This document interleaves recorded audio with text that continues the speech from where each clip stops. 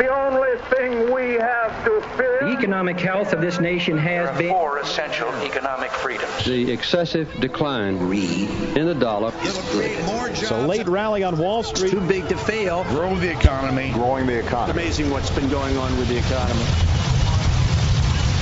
Welcome. This is Money Talks. Money Talks. Good morning. You're listening to Money Talks, Atlanta's longest running, most respected money show on radio. I am your host this weekend, Nick Antonucci, joined today by Jarrett McKenzie and Logan Daniel from our planning department. Guys, appreciate you being here. Yeah, glad to be back. Yep. On another crazy week in the markets, right? Yeah, at least it's moving in the right direction. Yeah, exactly. It's a good start to I don't September. necessarily know why, but I'll take it. Up is good. Green is good. It's the trade talks. Yeah. The continued trade talks, which we'll get into because this continues to blow my mind. It's just amazing how many directions that thing goes from day to day. And that the market still trades on it. But anyways, you guys know we like to kick off the show with kind of a recap about what's been going on in the economy, in the stock market, maybe cover some of the hot sectors, the hot economic releases for the week. So won't waste time, kind of get into there. As we said, it's been a good week for stocks. Up 3.18%. We're within 2% of our all-time highs again, guys. Wow. Is that close? Yeah, 2%. And, look back a week ago, look back to August, and it was the sky is falling. Mm-hmm. The thing for me that I'm still not convinced of, the economic data has not been so good that I think it justifies getting back to those all-time highs. I mean, it wasn't horrible this week.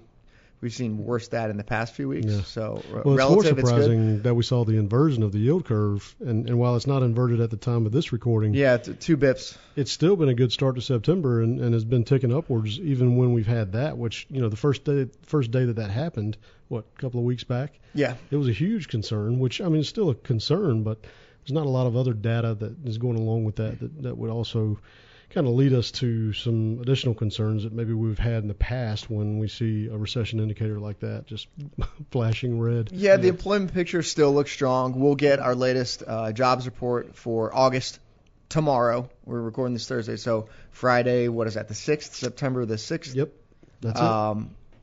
And that should be pretty telling, especially because you look ahead 2 weeks from now, we have a Fed meeting.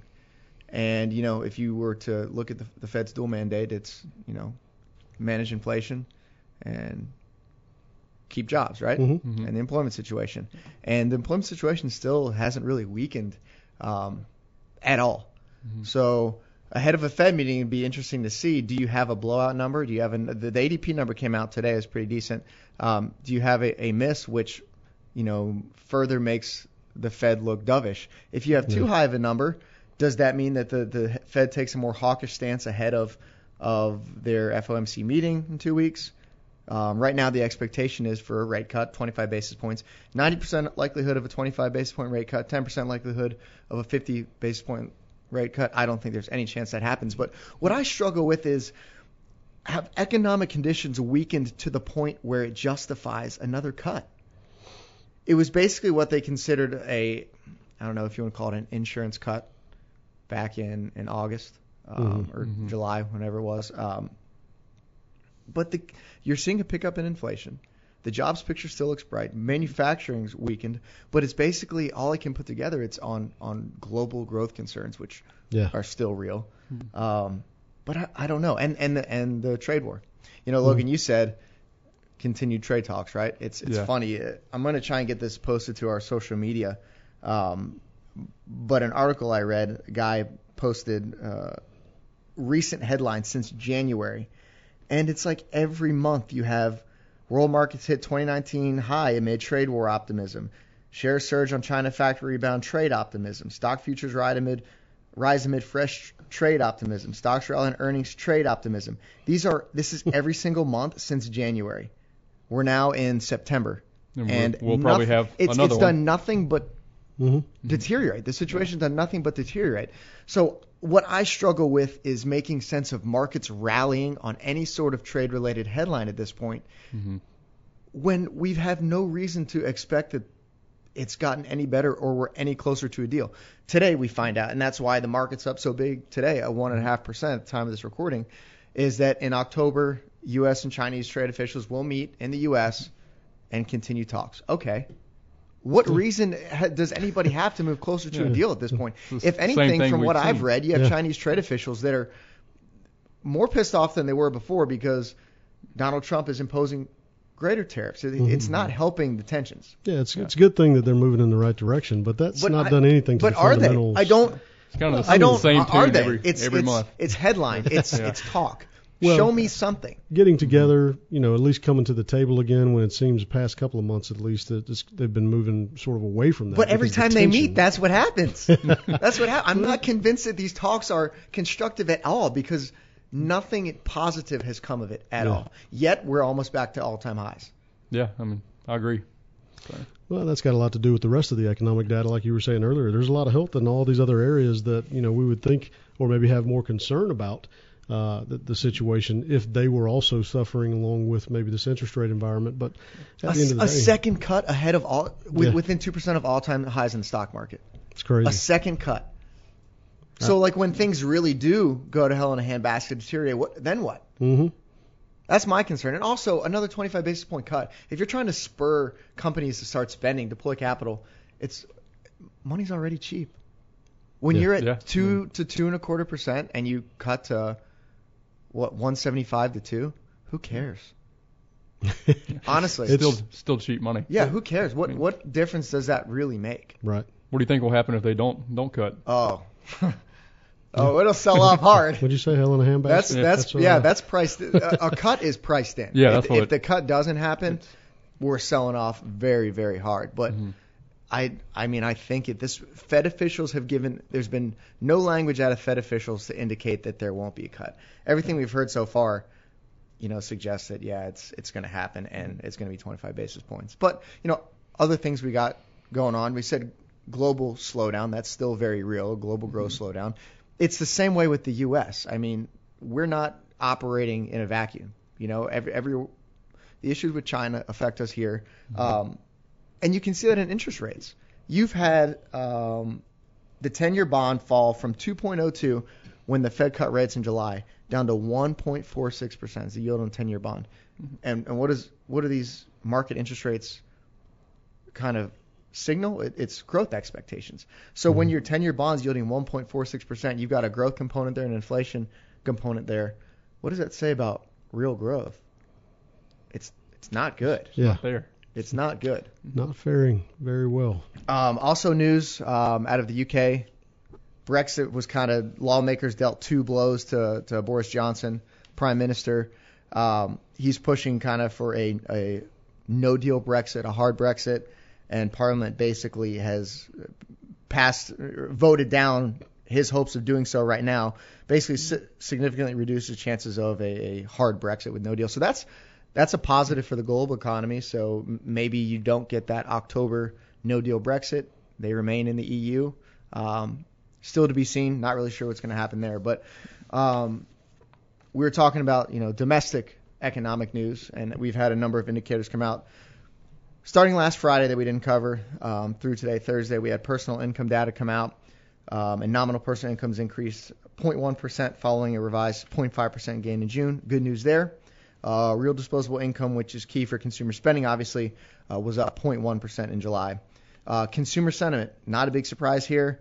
The flare-up in the trade war and the drop in the stock market that was experienced in August is weighing on consumer confidence.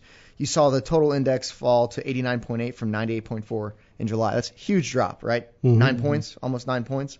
The decline was led by the expectations component, which fell 10.6 points, while the current conditions index fell 5.4%. So the consumer is being affected. What will be interesting is next week we get some retail sales data. So, consumer attitudes are being affected here, but is that translating into tightening the purse strings, cutting back on that discretionary spending, which is obviously huge for the domestic economy. ISM Manufacturing Index came out on Tuesday. It was the first time since the end of the energy rout the U.S. manufacturing sector is contracting. The index fell from 51.2 in July to 49.1 in August. So what's important about this reading is 50 is kind of the neutral threshold. If you're 50 or above, you're in expansionary territory for the manufacturing sector. Anything sub 50 is considered contractionary. And this is the lowest reading since January of 2016. Wow. So a big slowdown in manufacturing. Yeah. Mm-hmm. Mortgage applications on Wednesday, you saw mortgage activity drop 3.1%. Refinance index fell 7.7%. So you saw the purchase index rise 3.6%. So not a big shock there. I feel like if you haven't refinanced yet, I don't really know what's going to make you refinance because the money's cheap. Yep, not going to get much cheaper either, so you may as well. Absolutely not. And then the Fed came out on Wednesday with their Beige Book report. Basically covers the 12 Fed districts. Macro look at, hey, what's going on in across the Fed's 12 districts. Overall, you saw modest growth in nearly every district, so nothing too concerning there. So as you said, Jared, the data has been pretty decent this week. Whether that continues in the week ahead with several big releases due out is to be seen. Yeah. Volatility will likely continue, and there's a few more things came up in the previous week. But all right, guys, so a couple more things to touch on before we move into our client situation of the week. Jobless claims were released on Thursday, inched up 1,000, kind of meaningless. The 4-week moving average declined, and continuing claims dropped by 39,000. Good news there, again, with the employment situation. And the last thing I want to touch on is the U.S. non-manufacturing sector. We had the ISM non-manufacturing, also known as the services index, come out on Thursday, and it increased from 53.7 in July to 56.4 in August. So great news there, right? Yeah. But what's interesting, and you see this when you have, several sources that measure the same kind of indicator. We also have a company called Market IHS that comes out with their own PMI surveys, things like that, and they came out with their services index, and it's like 50.7. So I'm struggling to really understand how one source has a reading of 56.4 and the other's 50.7, kind of on the verge of contraction there. Yeah, so some mixed signals. It's a pretty big deviation. If you go with ISM, services sector still looks strong, which is the majority of the U.S. economy. Manufacturing is obviously not that huge a component, but so ISM has always been more commonly followed, right? I mean, is that sort of the standard or the benchmark? I don't know that one's any more followed than the other. We look at them both. That what we subscribe to covers ISM more widely, which is a movie service that we use. Mm-hmm. So it's hard to say, but kind of conflicting messages there. Yeah, that's interesting. Yep. We'll take a quick break, pay some bills, and when we come back, we'll cover what else happened over the course of the previous week. You're listening to Money Talks. We'll be right back.